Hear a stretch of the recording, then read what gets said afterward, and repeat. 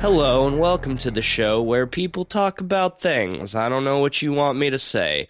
I'm your host, Slave, and I'm joined as always by my very good friends, Slave and Eugene. Oh, sweet. I thought it was going to be Slave too, but... I really pulled the rug.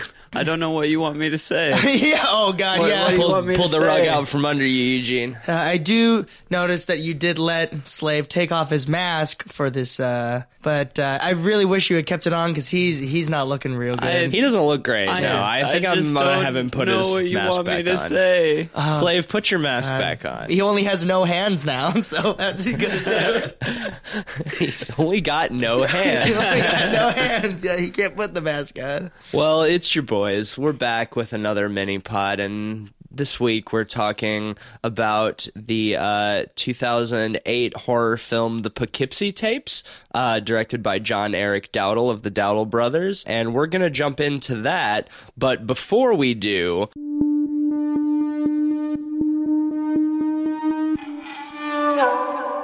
Last week, when we did our Strangers episode, we actually forgot to do our predictions updates. So we're going to do that now. All right, so for The Strangers, Pray at Night. Pray at Night. Matisse, you predicted this movie would have a 32 on Rotten Tomatoes and make $40 million at the box office. Eugene, you expected 15 on Rotten Tomatoes, and it would make $2 million. Wow, yeah, I was rough on you that. lowballed hard. Right. I guessed that it would get a 12 on Rotten Tomatoes and make $8 million. What are the actual numbers? 38% on Rotten Tomatoes. 38 on Rotten Tomatoes. And what did I say, like 35 or something like that? 32? You were the closest for that. Yeah, my box office numbers are saying 25 million. That's funny. I was more optimistic about it than both of you, right, and you just by a little bit, and I like it the least out of all of us. Well, hey, there you go. So what's the score at? We had Insidious, and if I remember correct, you each got one for Insidious. Yeah, I think one of us got the dead split. Rotten Tomatoes score, the other got the box office. God Particle, I think Eugene got the Rotten Tomatoes score. There was no box office, obviously. Yeah. And so it should be 3-2. Okay. All right. Well, Matisse is up by baby. 1. We'll update that as more of these movies come out.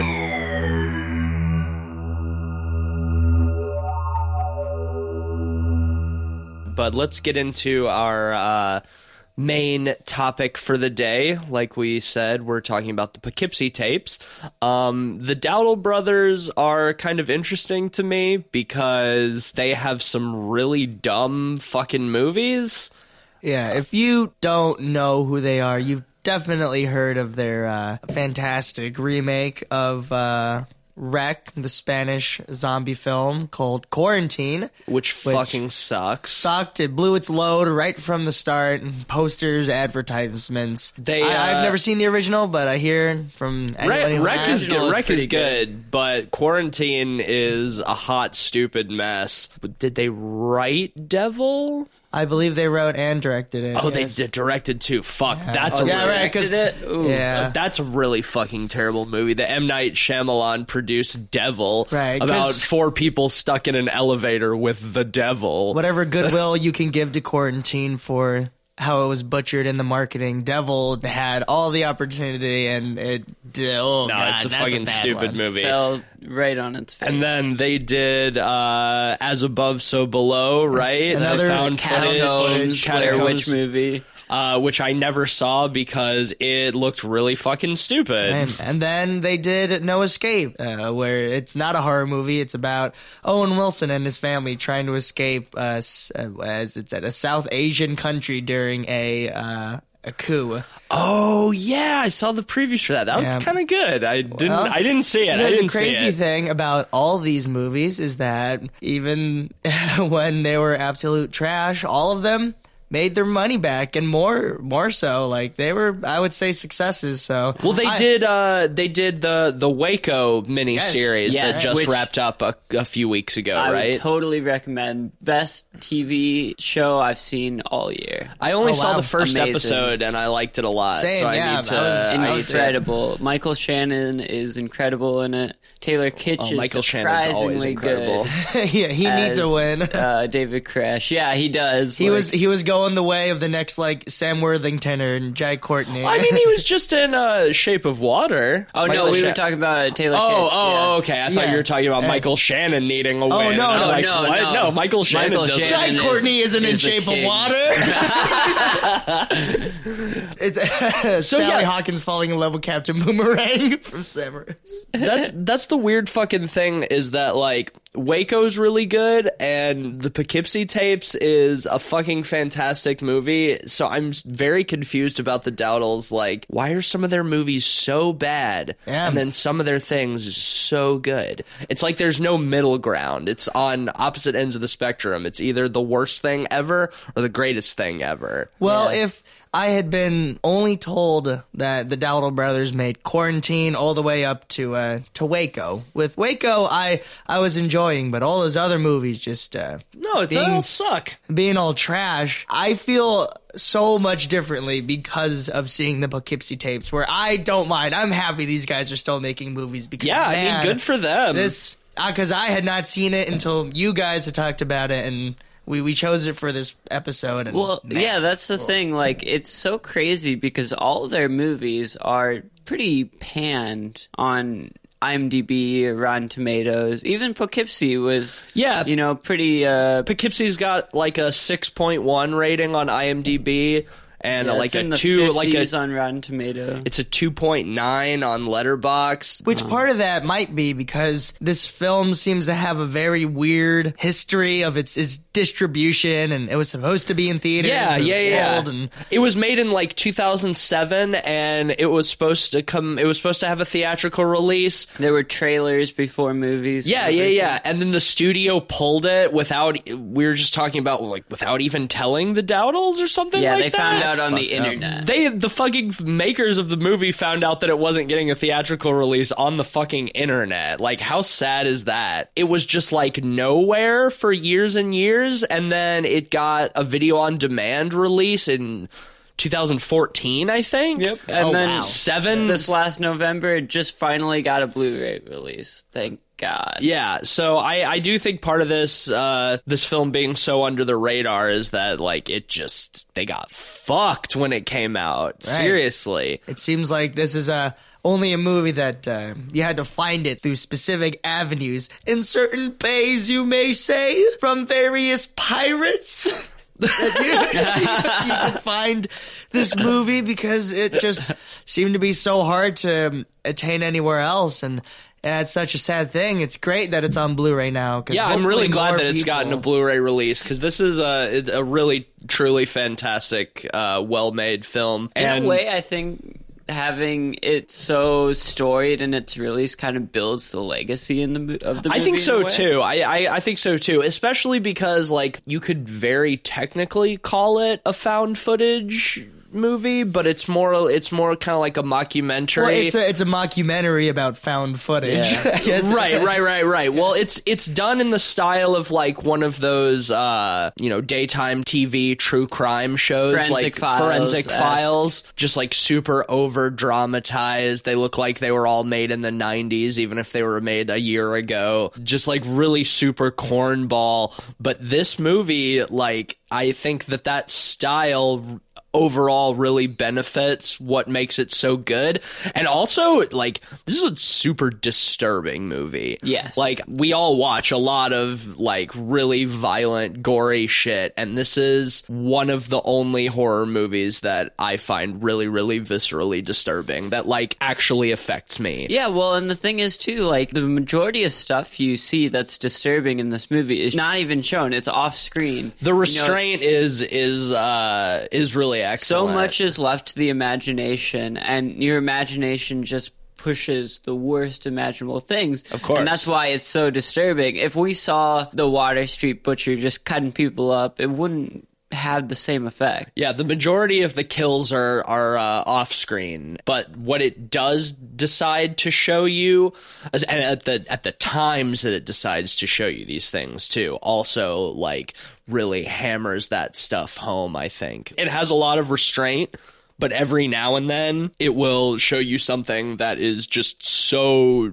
horrifying that it just like seeps into your fucking bones, you know? Like, well, I've seen this movie twice now, I think this was the second time I watched it, and this is not a movie that I can go back to again and again and again. Like, I have to take some time between my viewings of this movie, you know? Well, I think the Dardos do an amazing job with this movie of taking the shortcomings of a limited budget and using them to push the authenticity of the film.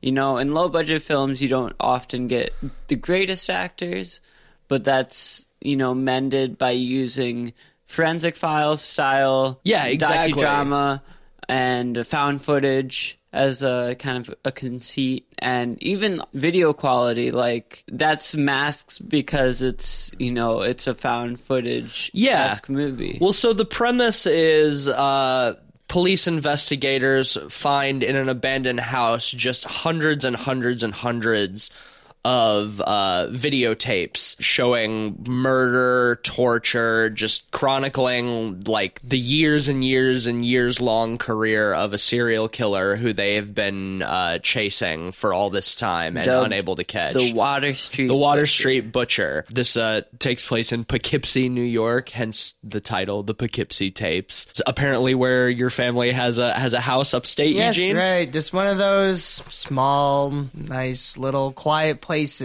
It can add on to so much horror in a lot of these things to not make it, I don't know, in like rundown neighborhoods or to place it in like bigger cities, but just to know where you at least suspected that. Well, right, and that's the thing about this killer too. He's like, they basically build him up to be the most prolific, smartest serial killer in history, which, I mean, we joke about, but they do. Hannibal Lecter went for an art degree. they do a really good job of that. It seems that his sole MO is changing his MO. Yes, and taunting the police. That is how we. You know, we always say, well, how didn't he get caught sooner? It's because he always switched it up. Anytime because he never does anything the same. He gets a thrill from the hunt. For any evidence that the police ever found is because he led them right to it. Right, yeah, so he's always 3 steps ahead of the game. Yeah, it's like you said, Hannibal Lecter kind of bullshit, you know?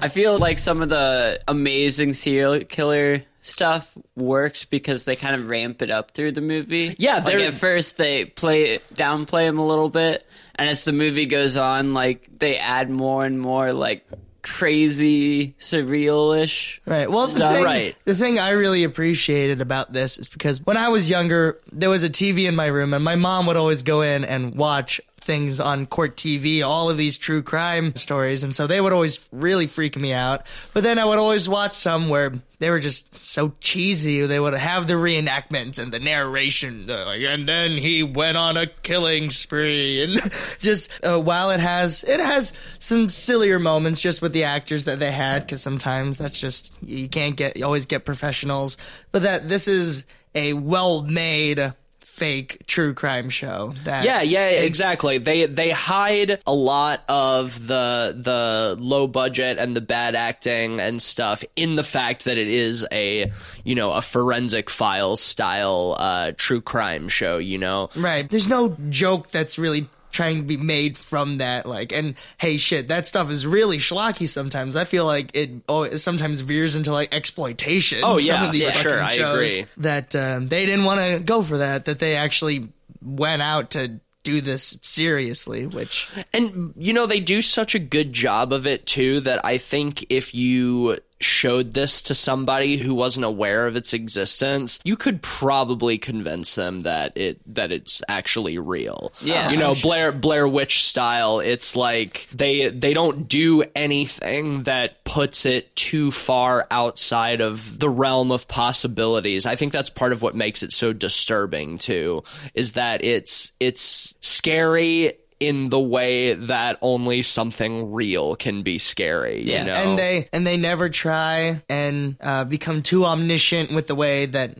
the murderer thinks. Like the first setup we get for him, they don't know what could have set off this spree within him. We see because he starts recording it, but they say it could have been a fight with a loved one. He could have been laid off from a job, whatever that was. Like that's when we're introduced, and I think that's really great too. That it's not one specific thing, that it could be anything that can set him off, because that happens with any killer. One thing makes them snap. Right. There's that speculation that you don't know really what did it. It's just that he at a certain point decided he was going to kill someone and then very quickly realized that he was good at it. Yes. And started branching out. And that progression in the movie is really nice. His first kill or whatever that we see is him abducting a little girl out of her yard, and then they find her body later. And fortunately, this is the kind of thing, unlike Mother, where they're not going to show child murder, you know, that's there. They have a lot of restraint. And another thing that I love so much about this movie is that apparently it was shot digitally, but you would never guess it. Like the tapes look so realistically like VHS, like they're degraded, like they're old tapes, like there's color distortions, image distortions, and the older the tapes, the more heavily they're distorted. So it's like you could very well believe that these are just tapes that have been sitting in somebody's fucking closet for years, you know. And we only learned, just before we recorded this episode, that they did actually record it digitally. And did the effects in After Effects, I believe. There was a real great interview that I was able to find with him where he got, because it's hard to find a lot of the details. There's very little information. I couldn't even find a production budget on the film. So. Yeah, I couldn't either. I looked too. I was curious for the budget, and I can't find one. Basically, all I know about the production is that they shot this in like 15 days or something like that. Which is insane. Which is wild. I mean, I guess there's nothing they do that's that would be too terribly complicated to shoot. But even a production that's a short production. That's an extremely short production. Yeah. For a feature-length film, like, fuck, in college we were working on our senior films for for over a year, you know, and those are short films. Just to have such a quick turnaround in terms of production is just crazy. Just absolutely nuts. Yeah, well, with that first kill, that first recording that we get from the killer, I think it sets up what the director really finds scary, how to build up a scary scene in a movie, because it doesn't do anything more than just a camera on this girl playing in front of her yard. But we know that this killer has got other intentions, and the warping on the video as well. In that interview, he says that it was used as a device in a way that the moments that you wanted to see the most, to have the most clarity, is when it had the most, like, the distortion. is the heaviest, yeah. Right, and I think it really grips you in those moments, like what is happening on the screen, and then to also not have the full picture, like... Yeah, it really heightens that anxiety, you know.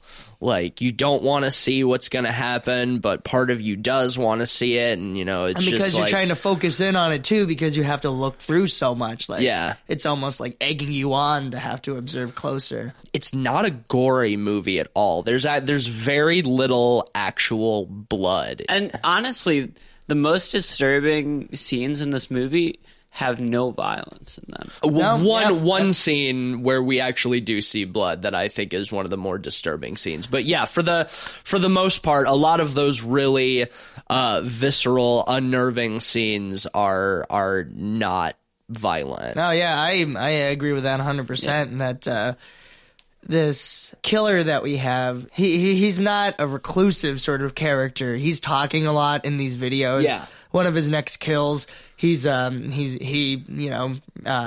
picked up by this family. That stuff is evocative. Just knowing that a killer isn't someone that you'll notice right off the bat, and that a lot of it just comes from the way that he's playing with his victims. Yeah. And just Right. Well, and playing with the police too. We get one scene early on where the police are checking gas station surveillance cameras along this particular route that they think he must have driven, and they see him, but he's obscuring his face, and he signs something. He spells out something in sign language at the camera, which leads them to where they found a body, and they say that he even did this before he picked up the people that he was going to kill and later dump at that place. Like, he's thinking so far ahead. He knows that at a certain point the police are going to see this tape, and he's just taunting them, you know.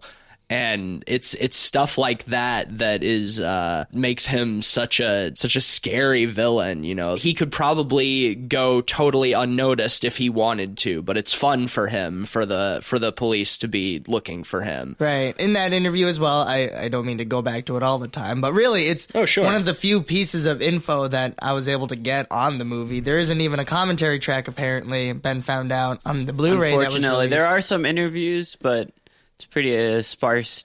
Right. This is like one of the first movies where I am like genuinely interested to know how they were able to do some of these things. Yeah, same. But that he got inspiration from, well, a whole bunch of different murderers, but one of them specifically was Edmund Kemper, who was recently psychoanalyzed in the show Mindhunter. Great show on Netflix. I would highly recommend it. Oh, yeah, that's right. I thought that. I saw that name in the interview, too, and I thought that sounded familiar. Right, because he was just an incredibly intelligent killer, a big guy, so he was able to overpower his victims just to have someone who is so calculating. You want to think that these killers, like, they're just, you know, they're deranged, that they're just insane, aren't thinking properly, but sometimes they are. They just decide they want to kill, and that's some of the creepiest shit. It's a smart bad person. Well, that one of the most effective scenes, I think, is later in the movie. They're interviewing a cop or an FBI guy, I don't remember exactly,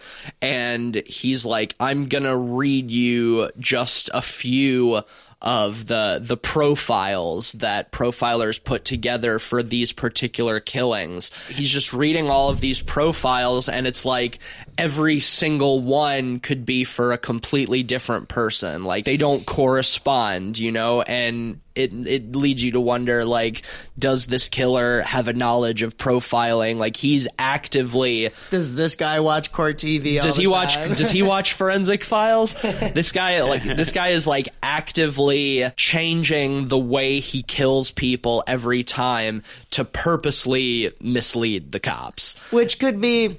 It's one of those things where it might start to pull the curtain back a bit, where you're like, okay, they're trying to build him up so much, like, this feels like it was just, you know, constructed for the movie's sake, but we get so much time with the killer. I think that it makes sense and it works really well, because they don't just say it and then never make you really understand it that way. Well, yeah, and the movie is so short too. At like 80 minutes. Yeah, you don't 80 really minutes. You don't yeah. really have too much time to linger on some of the flourishes of the movie. Well, yeah, because the killer is also, he's a very theatrical killer. One of the first times we ever actually see him on camera, he's hiding in who will end up being his main victim. He's hiding in her closet, and he's wearing one of those plague doctor, or as it's said in the movie, a doctor of the plague. Yeah, like one of those like very theatrical, like the bird mask thing. with the long beaky nose, Right. And we see him wearing that a lot throughout the movie, sometimes accompanied by a cape and a ruffled collar, and it's like it's the kind of thing that should be laughably dumb. I thought it was going to be really goofy, but that. somehow it's just not. No, like because somehow it is actually effectively creepy, I think. it also does what Rob Zombie's Halloween could not do, is to properly describe what can make a mask creepy, because not only does he wear a mask, he ends up putting a mask on his main victim. That I mean, it's really the central conceit of the movie is that at a certain point he kidnaps this young woman, Cheryl Dempsey, who is played by John Eric Dowdle's real life wife. Yes, right. Which thank God that they could find someone who could commit to this kind of performance, because the kind of shit that she has to go through and perform in this movie. Oh yeah, it's hard. She's a trooper. Like, some of those scenes must have been very difficult. He does not kill her for some reason. There's something he likes about her, and he just keeps her hostage for years, just torturing her, both physically and mentally and emotionally, just, keeps her around. He calls her slave. That's one of the first scenes, is he asks her name, and when she says her real name, he says, "No, your name is slave." Yes. And then he, at some point, puts a mask over her as well, and so then... And puts her in, like, this, weird, I guess, like... It reminds me of the kind of dress that you see like the German girls wearing at like Oktoberfest. Right, you know? yeah, it's like super frilly. Yeah. He puts her in one of those and puts a woman's female mask. Michael Myers mask. Yeah, on her. Which that's the one of those things where it showed me how scary that sort of thing is, because we see her in a lot of moments of pain where she's crying and being tortured, but we can't read her. All it is just this blankness. Yeah, all you can see is her eyes, and she does a lot with her eyes. You can see the pain and the fear and the terror, which was scary because have such emotional eyes and such a blank, emotionless face with this mask is a really interesting, scary dichotomy. And her mantra ends up becoming, "You are the master, and it pleases me to serve you," something like that. Right, yeah. That we just hear her repeat over and over and over and over and over again. Oh, I think one of the best scenes in this movie, and one of the scenes that's most indicative of like this movie's MO in terms of how to scare the audience. One day, a couple Girl Scouts come over to the house, and he welcomes them inside, gets them a Coke. I like to think that he's still wearing the plague doctor mask, wearing the cape, but I know that can't be right. No, of course not. But it would be. It's a funny But there's thought. such a tension throughout the whole scene, because as an audience, we know that's not a place they want to be. Right, and then he's already murdered a 4-year-old girl from the beginning, so there's no reason why. And the questions he's asking them, you can tell he's calculating whether he can comfortably kill them or not, and not be caught. He's asking them things like, do you live around here? Do you tell your parents where you're going? When you leave, like, do your parents know where you are now? And it's so tense because you're like, is he going to kidnap and murder these two young girls? Like, you just don't know. And then he decides that it's not worth the risk, and he lets them go. Well, I think that one is constructed so well because there are like a lot of little things. First off, one of the girls is more suspicious of the situation. One of them doesn't drink the juice that she's given. Yeah, I noticed that too. And she doesn't take a sip at all. Well, that's another thing. It's like you don't know if he's drugged their drinks or not. Like, it's right, and that then we hear like this noise, and and we know it to be Cheryl. I just thought about this now, but like that after the noise is being made, and he realizes that he's not going to be able to buy those cookies because, like, he says it's a raccoon in the basement, and he's asking if they want to go down there. I think that Cheryl making that noise was also her trying to make sure those girls weren't killed. Well, it could be. Cheryl wasn't in the basement. Well, no, but that she was like under that table, so he was going to lead them into the basement to murder them. And well, so I think it's implied that there's another girl in the basement. Yeah, it was he has a prostitute, I think. He decides to let the girls go. He tells them to show themselves out, and you get that moment of relief, like, whew, thank God, like, these girls just dodged like the biggest fucking bullet.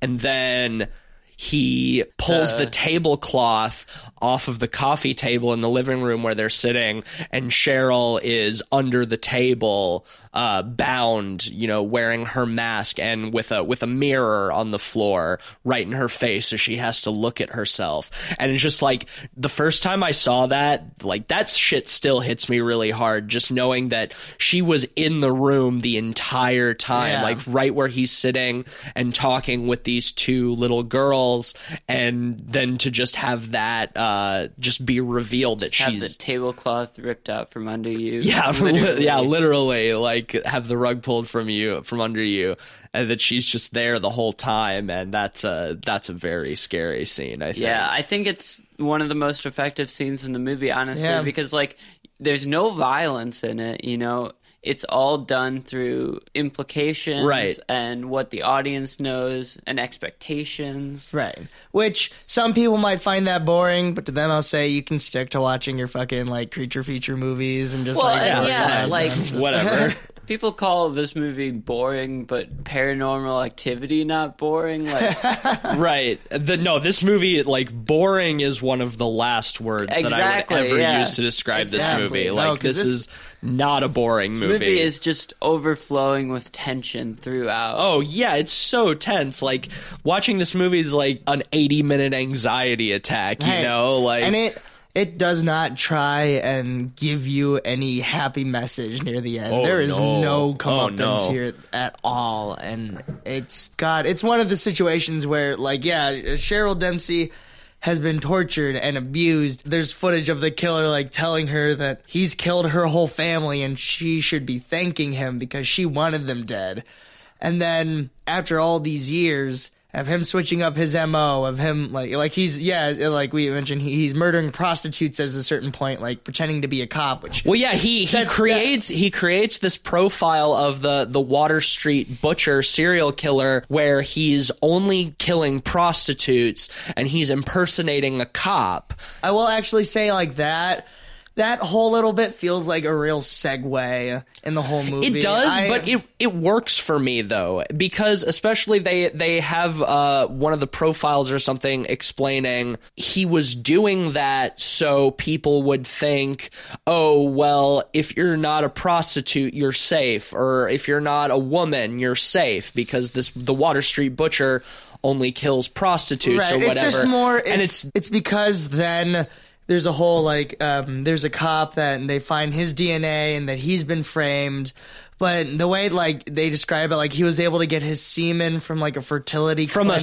From a fucking sperm bank. How does that happen? It's like, and also the cop, like, they never have any footage of him speaking, because as soon as this guy talks, as an audience, we're gonna immediately know that isn't the killer. And so that all that stuff like that feels a little more like set up for convenience and to throw. Well, yeah, it's a bit of misdirection, They approach it like this cop was the real killer. They don't tell you otherwise. They found his DNA, they arrested him. He was on trial, and then he was put on death row and executed. And then right after he's executed, then we get a videotape shot by the killer of when he's sitting in a bar while a news report is on about the guy he's about to be executed in an hour. And so it's not. I definitely agree that the Jim Foley subplot is probably the most out there part of the movie.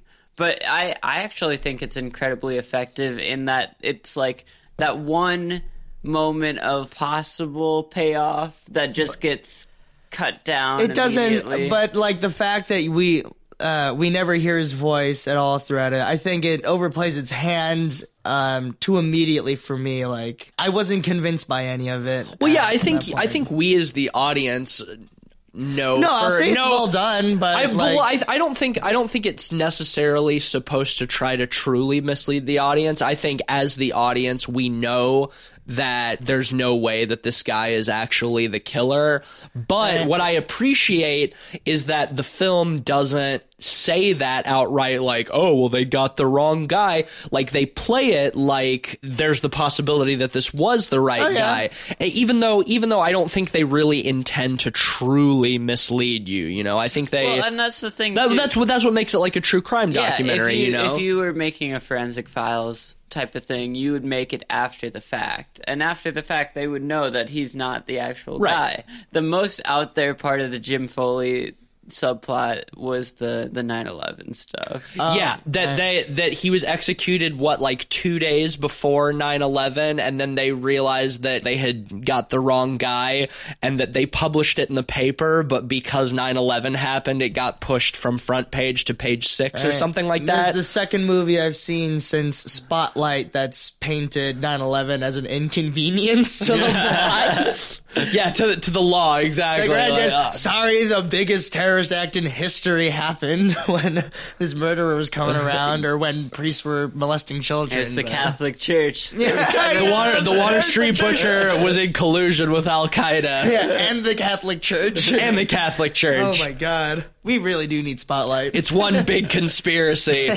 Someone called Michael Keaton. Give us the director's commentary on Poughkeepsie Tapes. You have the answers. Like, even though the 9/11 thing works in the narrative of the movie, I always groan a little bit when it comes up. That was really good. It's one of those things, like, it's like goddamn 9/11. It's like, yeah, goddamn 9/11. You know, like, because this entire movie, I kept thinking about another fake documentary we've mentioned on the podcast, Lake Mungo, which I really which is enjoyed. actually the number one recommended film on IMDb if you go to the Poughkeepsie Tapes page. And that's one where, like, I wouldn't say any of it's particularly cheesy. Like, it's done with a very, like, serious tone, but it also suffers around the middle because, I mean, all of it is like thematically appropriate, but that it's there because they, like, realized we need to try and add something in more, and we gotta pad it out. Yeah, right. We gotta pad it out. We gotta make them scarier. I would say the Jim Foley subplot of the Poughkeepsie Tapes is probably the most noticeably constructed and different from the rest of the movie. You know, but it still works for me. I don't have a problem with it at all. Oh yeah, you know, I appreciate, like, I think it's some that even just the idea to do something like that shows some real care on the filmmaker's parts, because that's the kind of thing that a stupider movie would not even consider, you know? Regardless how you feel about how effective it is in the context of the rest of the movie, just the concept is I think shows intelligence. It kind of brings about deeper ideas of the nature of justice and society too. Yeah, absolutely. That an innocent man was wrongly accused and executed, and then a day after his execution they're like, oh shit, we fucked up, we got the wrong guy. It's like, well, at that point, I mean, how many lives have you destroyed, you know, aside from just killing this innocent man? Yeah, it's like you've also destroyed his legacy, his family's lives, you know. He's just another victim of the Water Street Butcher. Exactly. He's another kill. And how callously the documentary brushes that off too, I think is very effective. That's just like a true crime show. It's like they don't go into like, well, shit, we really fucked up, you know, we executed an innocent man, you know, like, what is they of course just like totally brush it under the table. They go back to talking about the actual killer, you know, because that's what the movie's about, and then the Jim Foley thing becomes like you know, an afterthought. I think is very realistic and very effective. After all of this playing with the police, I forget what what it was that he sent to the police. He something sent that he sent the had- police a map. custom made map from MapQuest, MapQuest. which dates the fuck out of this Yeah. movie. And that had a like an X on the map that said you missed one. Yes, after Jim Foley Was executed, so that's how they knew they got the wrong guy, and they through internet investigation they found the address of his house from where he created the custom map it's or whatever. Pretty easy because only one person uses MapQuest. Right, And just it was the killer, and so they think makes sense. they think, oh, we fucking got him, So they come in with the SWAT team and the helicopters and the dogs and the bomb squad and everything, and the house is completely empty except for in the closet these boxes and boxes and boxes of VHS tapes numbered sequentially. And they find a closed-up coffin-looking box. Yes.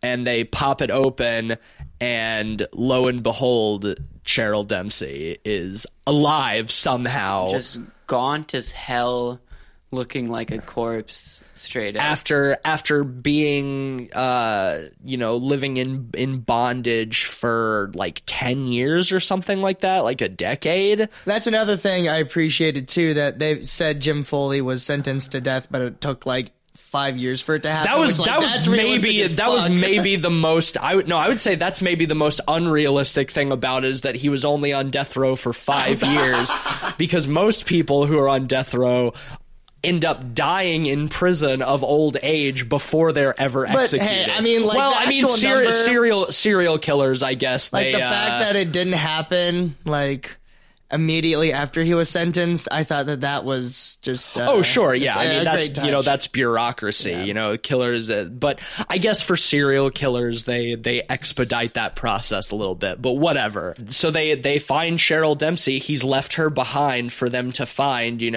With all of his tapes, so they can watch all of this stuff. And usually, in a movie, it's like the ultimate taunt. You would be like, "Oh, it's great that she survived this whole thing," but man, it does not let you feel good about that. No, it does not. Well, they talk about her wounds and her hospital time, and they say her wounds were getting worse, and we didn't know why while she was in the hospital.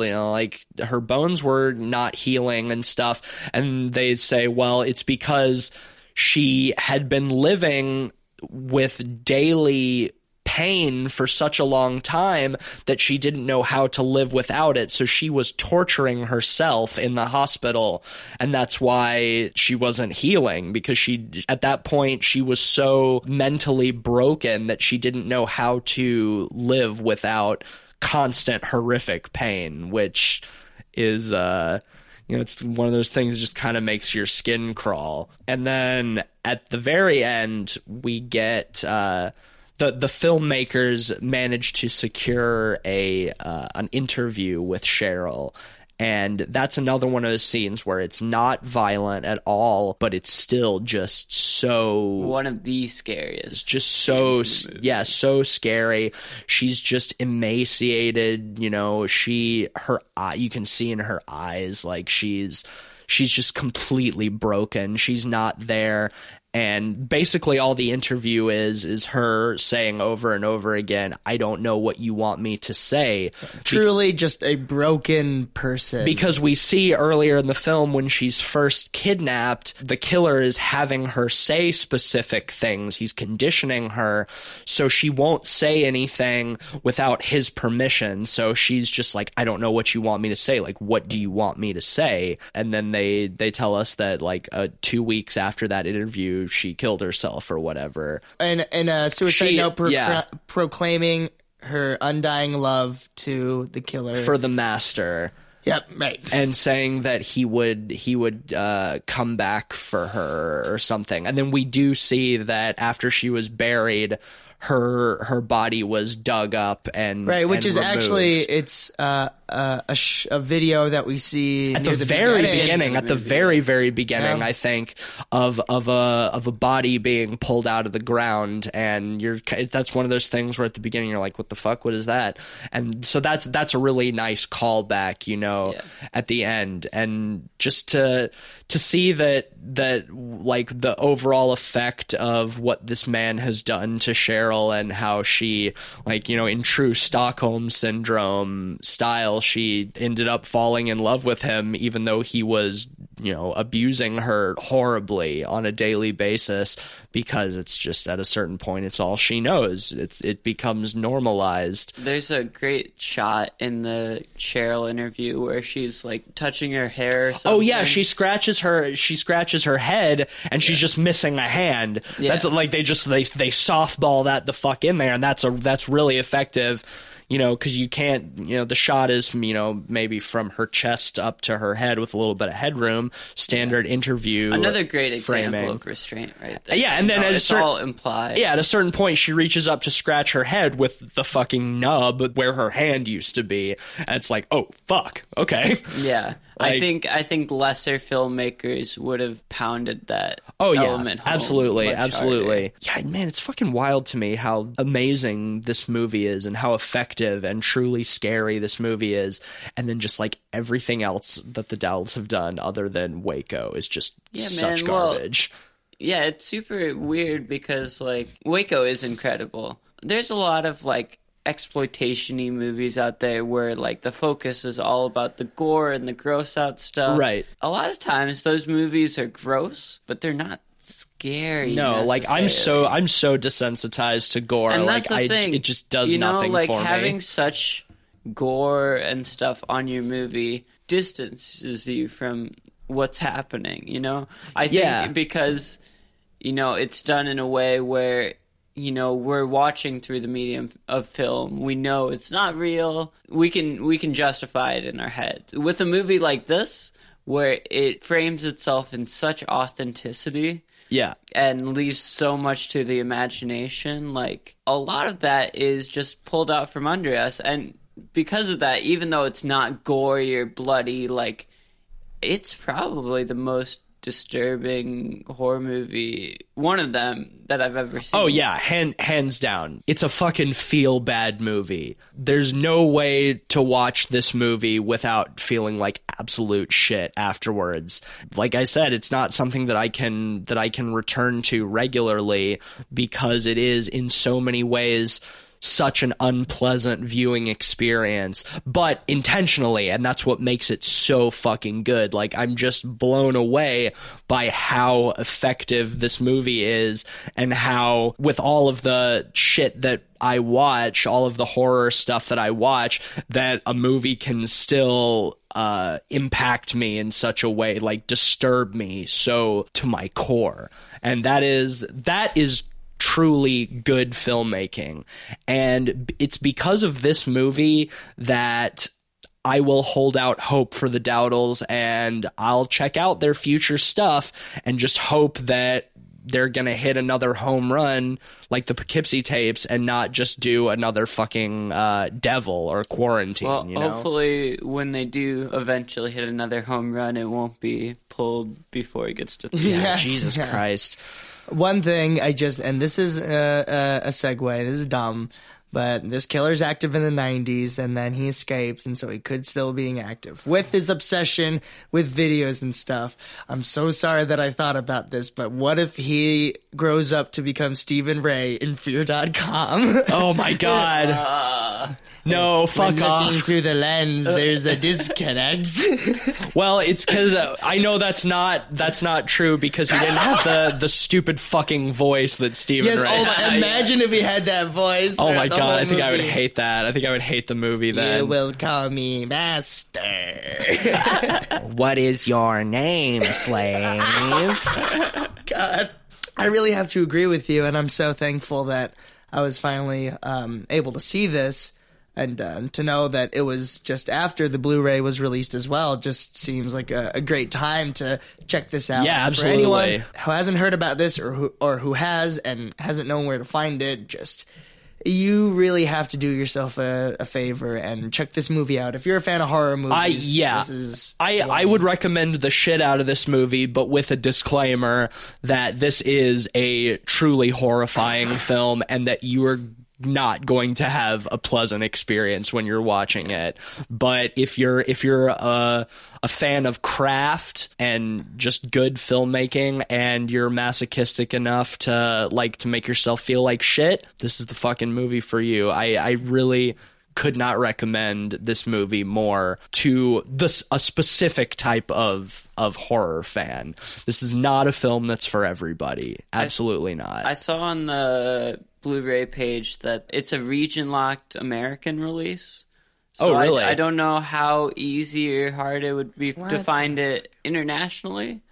So if you're listening to this internationally, hopefully you can find it. I mean, it's on video on demand, so anything, you should be able to see it through that. But I can recommend a bay where pirates are known to dwell and do their thing, firing cannons and sword fighting and stuff. And maybe if you were to take a trip to said bay, then maybe one of said pirates might have a copy of this movie lying around somewhere that they'd be able to let you watch. Yes, you never know. You never know.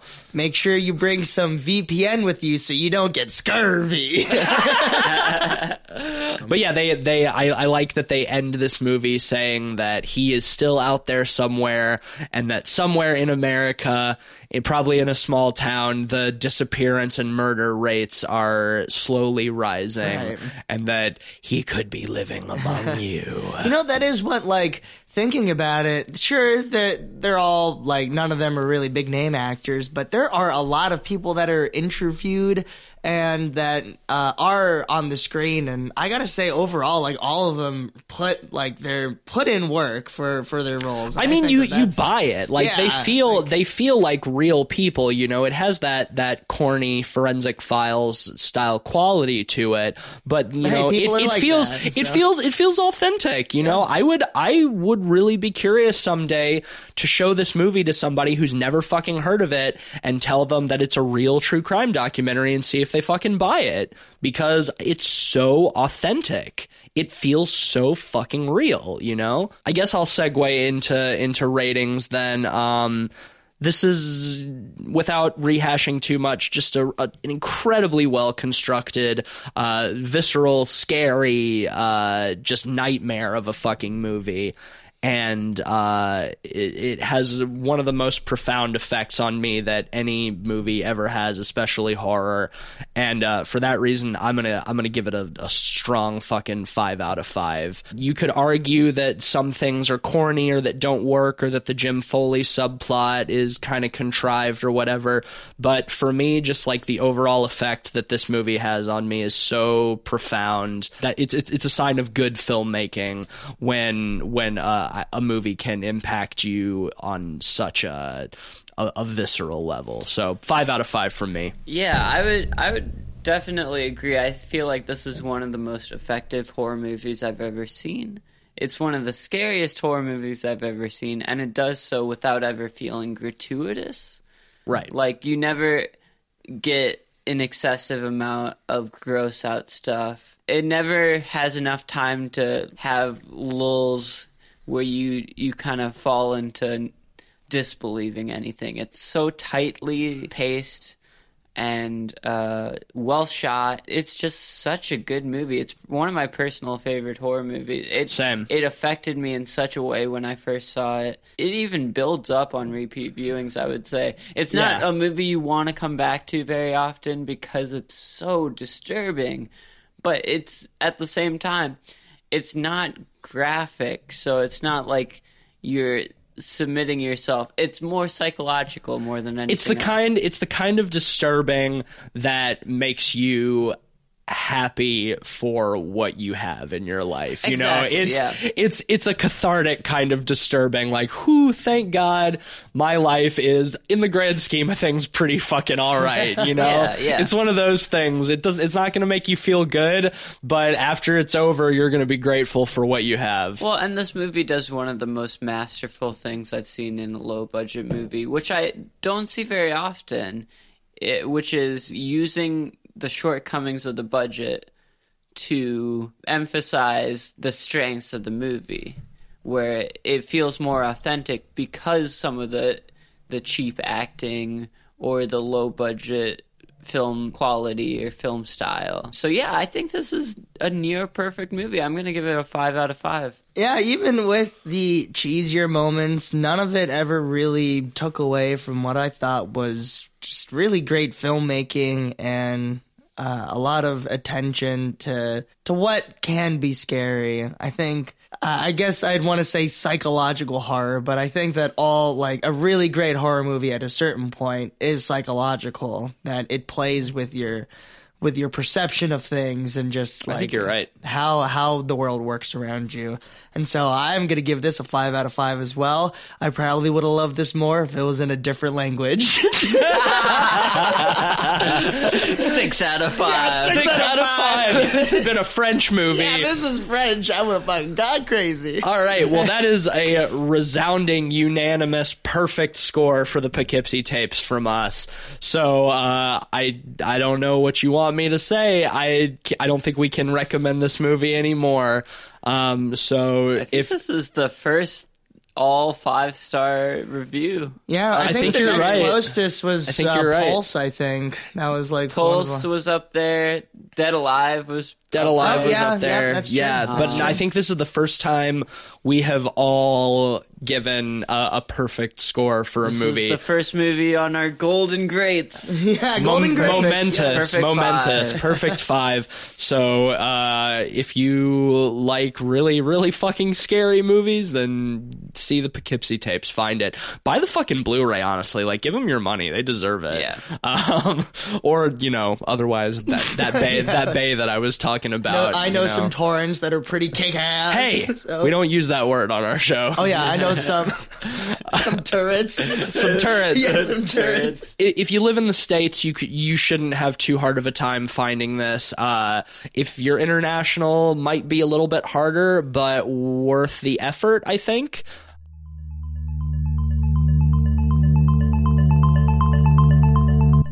Well, next week we are unfortunately not going to be doing a full episode. We're going to be doing another mini pod, just because it's WrestleMania this weekend, and we are we're getting psyched for that and having a big old party, and we are not going to be in any state to record the morning after WrestleMania. So expect another shorter episode from us next week. I don't know if we've 100% decided on what that is going to be.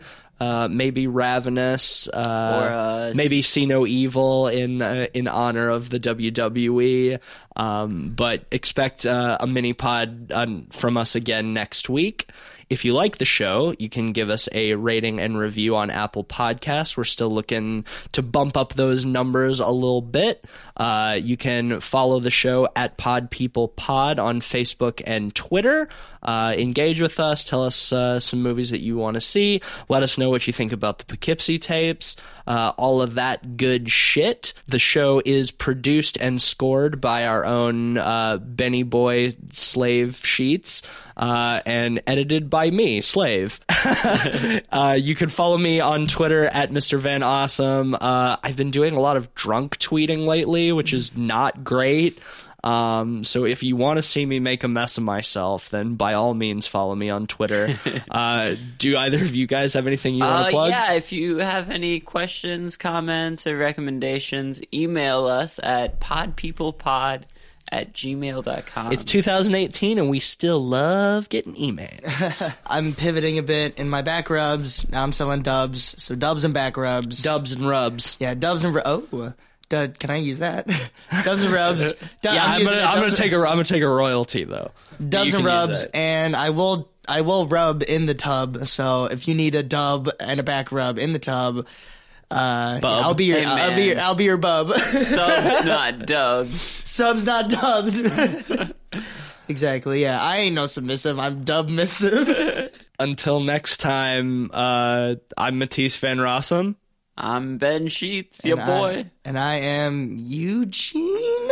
Yeah, I'm reading that right. There we go. Your Eugene name is Levy. Slave. Oh. Well, we are the Pod People, and I don't know what you want me to say. I don't know what you want me to say. What do you want me to say?